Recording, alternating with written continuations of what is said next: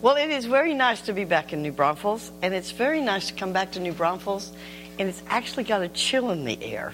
Now, this is amazing, and it's a pleasant surprise for someone that also has felt like she's been cold since about July this year, because we didn't really ever have a summer in England. It felt like maybe a week somewhere in June, I think it was, and then it was cloudy from there on out. So it's very, very pleasant. So not be too hot or too cold. Now, I don't know what kind of year you all have had, but I've had one of those years in which it felt a little like having God shake your teeth.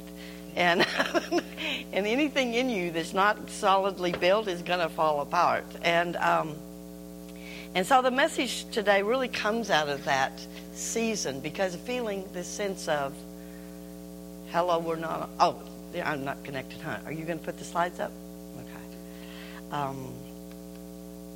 The Advent season of anticipating the King and the sense of really seeing Jesus in the storms of life is where I want to head this morning. And I don't know, I follow the news here, so I think it's a bit like the news in England.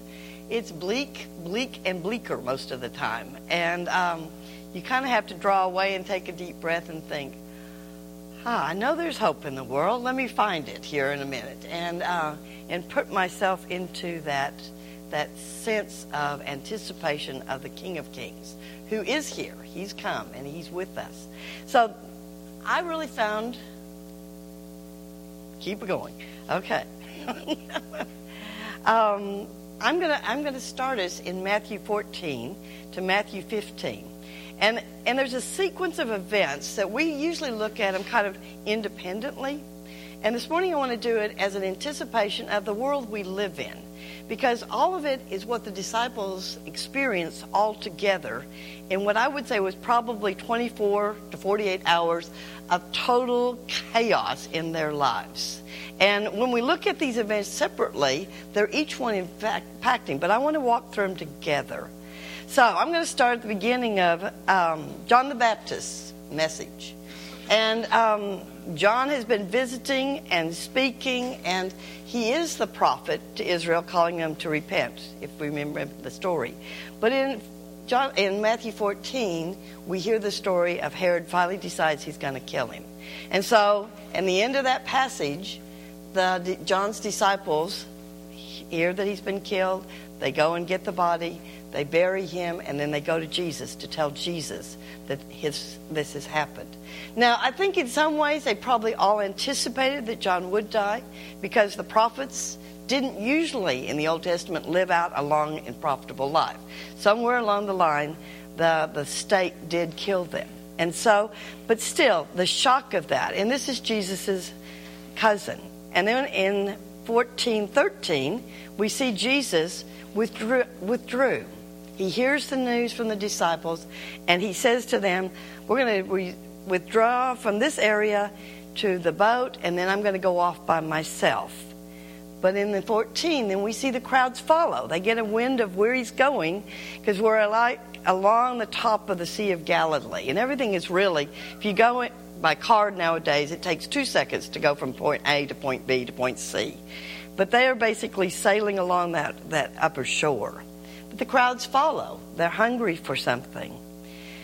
Then Jesus, okay, he's been shaken. There's no way in his humanity that the death of his cousin, the death of someone that has preceded him, all that this foreshadows, isn't going to affect him. We have to think about emotionally, what would that be like?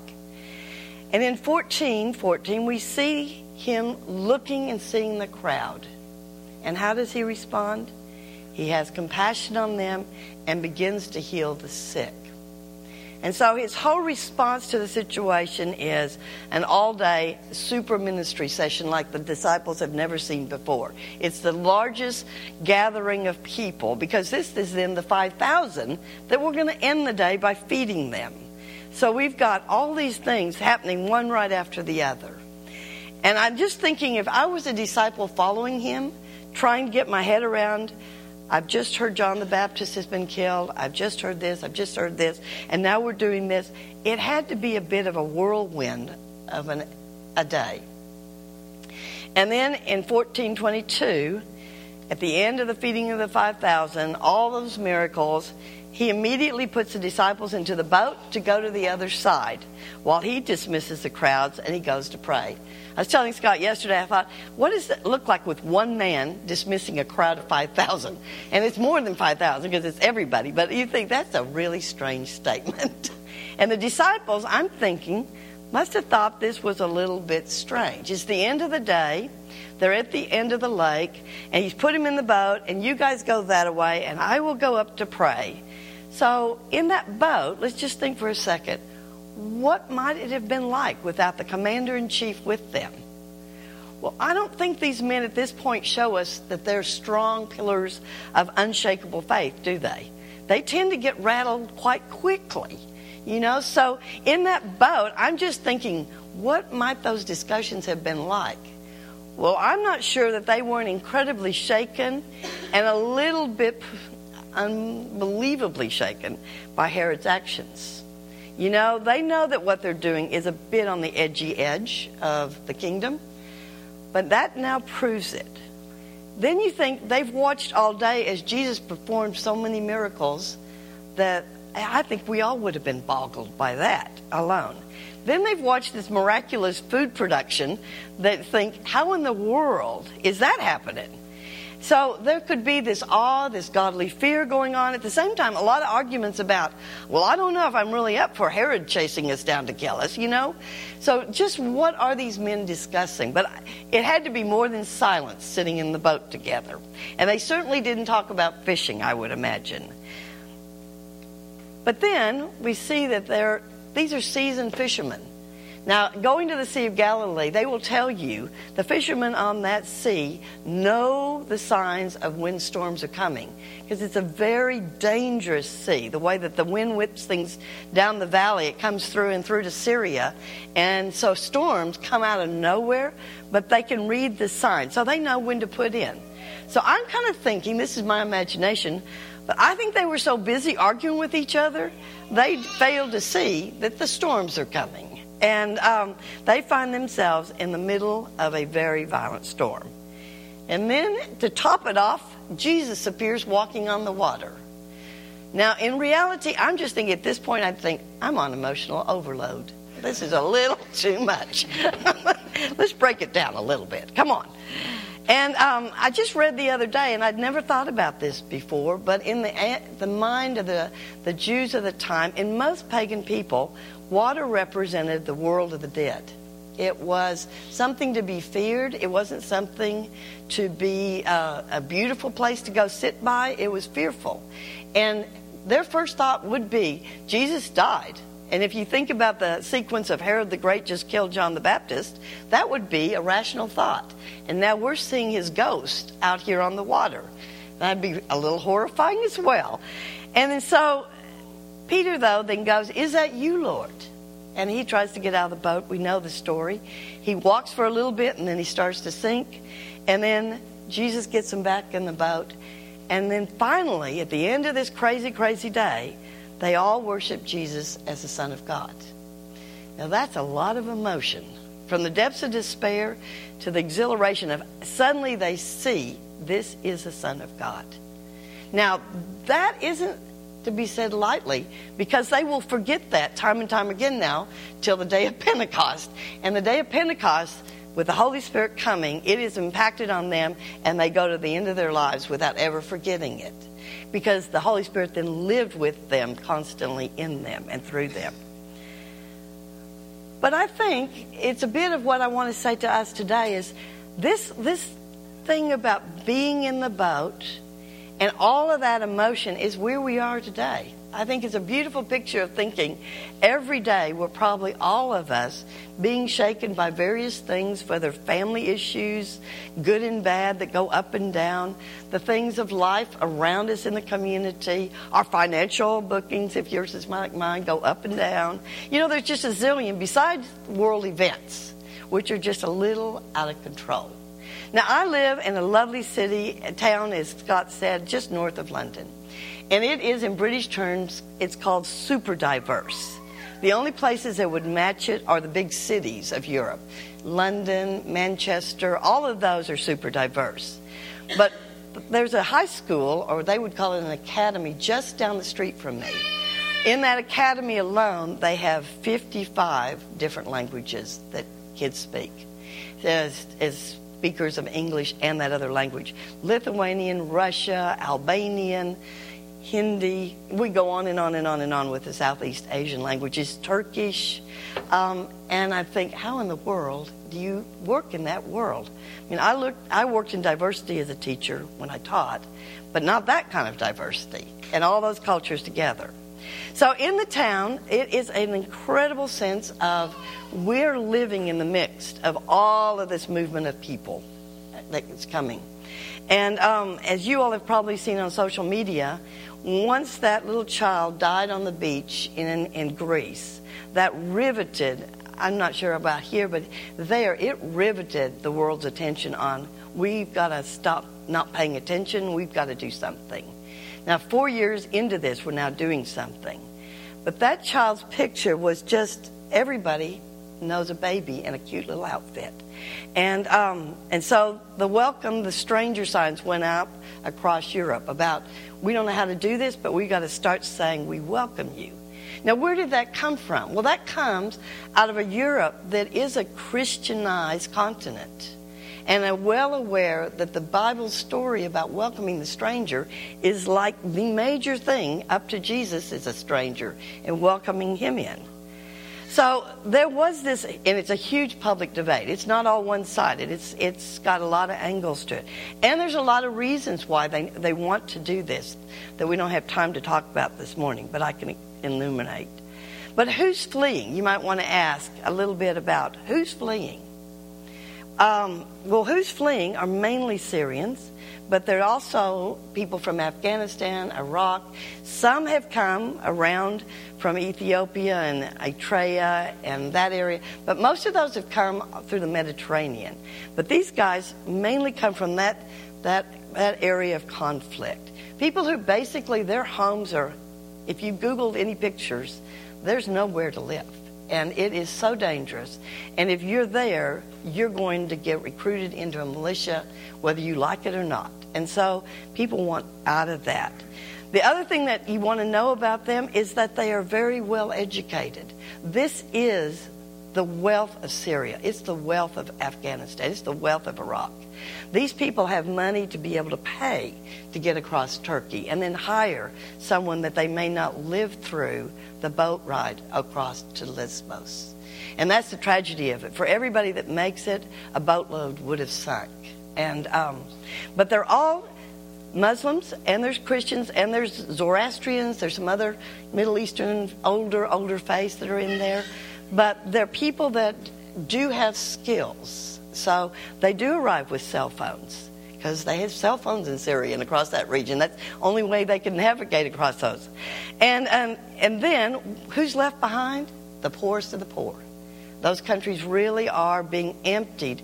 And most of my Middle Eastern friends would say this is the greatest tragedy because they're not going to probably go back home once they leave.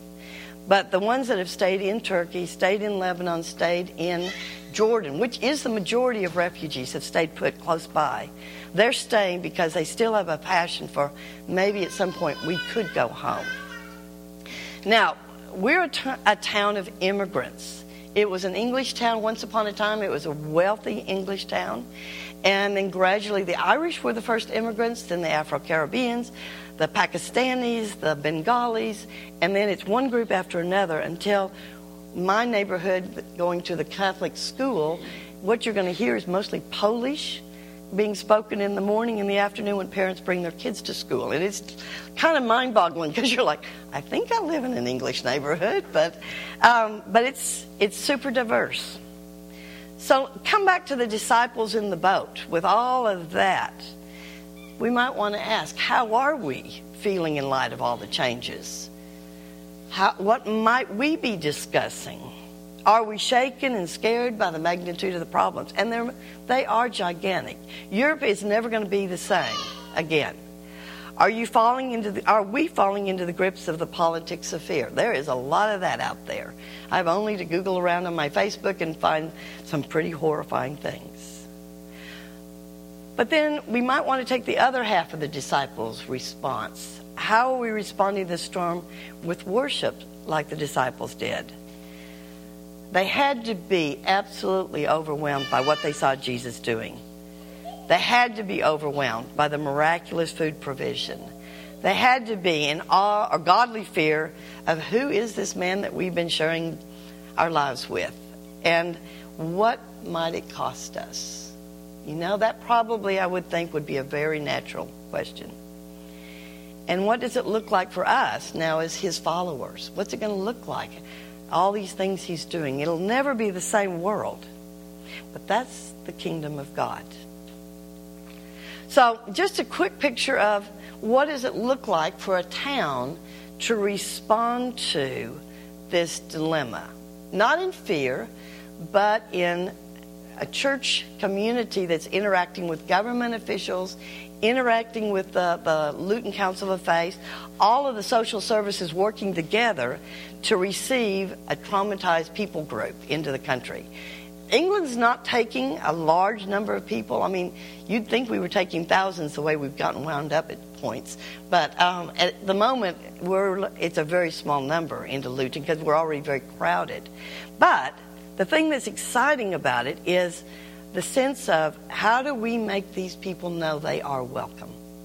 And these are people that have come from a tradition of where Muslims and Christians have lived together. And they want, one of my Egyptian friends, his wife is English, and he's a minister in the UK. Ashraf's just saying, you know, we need to remember these people already know what it's like with Muslims and Christians living together in peace. And so are we going to create that? So we've got all these people working together to welcome. So here's a little bit of what I've listened to and being a part of just going to the meetings. And I've really done much except just say I want to be involved. But these were some of the first ideas. Let's be sure we have a welcome committee at the airport. Let's start to pair up families with families, English families, that know the culture, can welcome them into their homes, that they really get to meet us. Let's help the town government plan the right housing for them. That we make sure it's really user-friendly, because a lot of this is going to be provided through government funding for a year. Churches and others offering English as a second language course free of charge to get them up to speed as quickly as possible. One church in the center of town is going to act as a central information center. How are we going to get the food bank involved in this? Because these people will need food. And then other strategies are going to come out of that. How are we going to take care of jobs, helping them find jobs? How are we going to look for trauma counseling? All these people have been through war, okay? So that's on the ground within the town. And it's working in conjunction with other faith communities because we want to do it together. And then another aspect of the response is, well, let's not just welcome them in. Let's get people to go out there. So the two things that we've talked about would be, one of the places that's getting the most impact of these guys coming from Turkey is Lesbos, Greece. And we've already had teams from the town and YWAM teams from over in Harpenden, which is 4 miles away, go out to be part of the teams that are pulling people out of the water. And their stories are incredible of pulling them out of these boats that are sinking as they're getting closer to the shore. And then they basically outfit them with new clothes, give them a few days of supplies, check on health problems with people that are there, just outfit them, and then send them off in this long stream of people that's walking. And there's a vision in that to, like, how do we get more people to be there? How do we get a stationary team to be there to care for people? Is that the best place for them to be? Or, you know, there's just a lot of problem solving. Nobody foresees this is going to stop anytime soon. And so it's a long-term support. The other is within our church context of the leaders that are working together, there were 2 ministries that were named that everybody went, I think let's support those people out there on the field. So one is on the border of Turkey and Iraq, and they have schools that are set up in the refugee camps for children. The other one is in Lebanon, run by a YWAM leader there that's outstanding. And for years, he's Lebanese, and he and his wife have run camps for kids of all faiths. But they have been running schools in the camps there and just providing education. So both of those that people could give to, but they could also get involved and go, so that we build the ability to see the world from out there and inside up close. And most of that is coming to a place of we don't want to be pushed by the fear, you know. If an ISIS person wants to come to England, it's not as a refugee, you guys. It's get on a plane as a tourist and come. They can come in that way really easy. So there's no room for fear in this, because I could think of a million reasons to be fearful at this point, but that's not the kingdom of God. But what we can learn about how to respond to the days we're living in is, can we recognize we're being shaken, and then recognize we have choices to make, especially as followers of Jesus. Keep our eyes on Jesus and ask him, how are we called to love his children? I'll tell you, Syria was my favorite place in the Middle East to drive through. Unbelievable hospitality of the poorest of the poor in villages. Really downtrodden, oppressed people who never failed to welcome you in. And incredible stories of the church, from the early church, because that's so much of the early church history is there. So it's really amazing. But most of all, let's overcome evil by doing good. That's what the Bible teaches, to have compassion. In the midst of his sorrow, Jesus had compassion, and he overcame the evil that Herod did. What the most amazing day, which makes me just want to cry and shout. I just think, wow, that was a response from heaven. Let's just open the doors of heaven and show you what the King of Kings can do. And that was the kingdom of God come down that day. So I think that's what our calling is. And that will give us a creativity, the ability to think, what is my role? You know, it's a big picture and a lot of different things. Prayer is one of the most important things. Can we pray this thing into oblivion, you know? Be creative. Be open to being challenged by God to see more of his kingdom. There is more happening in the Middle East than I want to say on the tape. Because it is incredible what is going on in many sections of the Middle East. In the middle of tragedy, God is at work. These are his kids. These are his people. Whether we remember them or not, he's never going to forget them. And then let's just not forget that. Let's worship him for the reality of who our King really is. Whether we're acknowledging him or not, he is King. And his love will conquer this. It can see us through in an era of the church that will change us. It will change us. My year of being shaken was horrible, but it was for my best good. I can say it really has given me new energy, new strength, and it really came from two different things that kept me alive. God's word and his presence, and the faithful love of friends that surrounded me, and community that kept encouraging me, don't give up in this time of trial. Well, we're in that era as a church. And so as we go forward, let's just really grab hold of what God has given us, because we have so much more than we can even begin to understand. It's all of heaven's resources. So that's my message, and I'm just passionate about it because he loves us so much, and he's called us for just such this times. He's not taken unawares. He will not forget us. He will not leave us. And he will give us what we need to really overcome evil by doing good. Amen.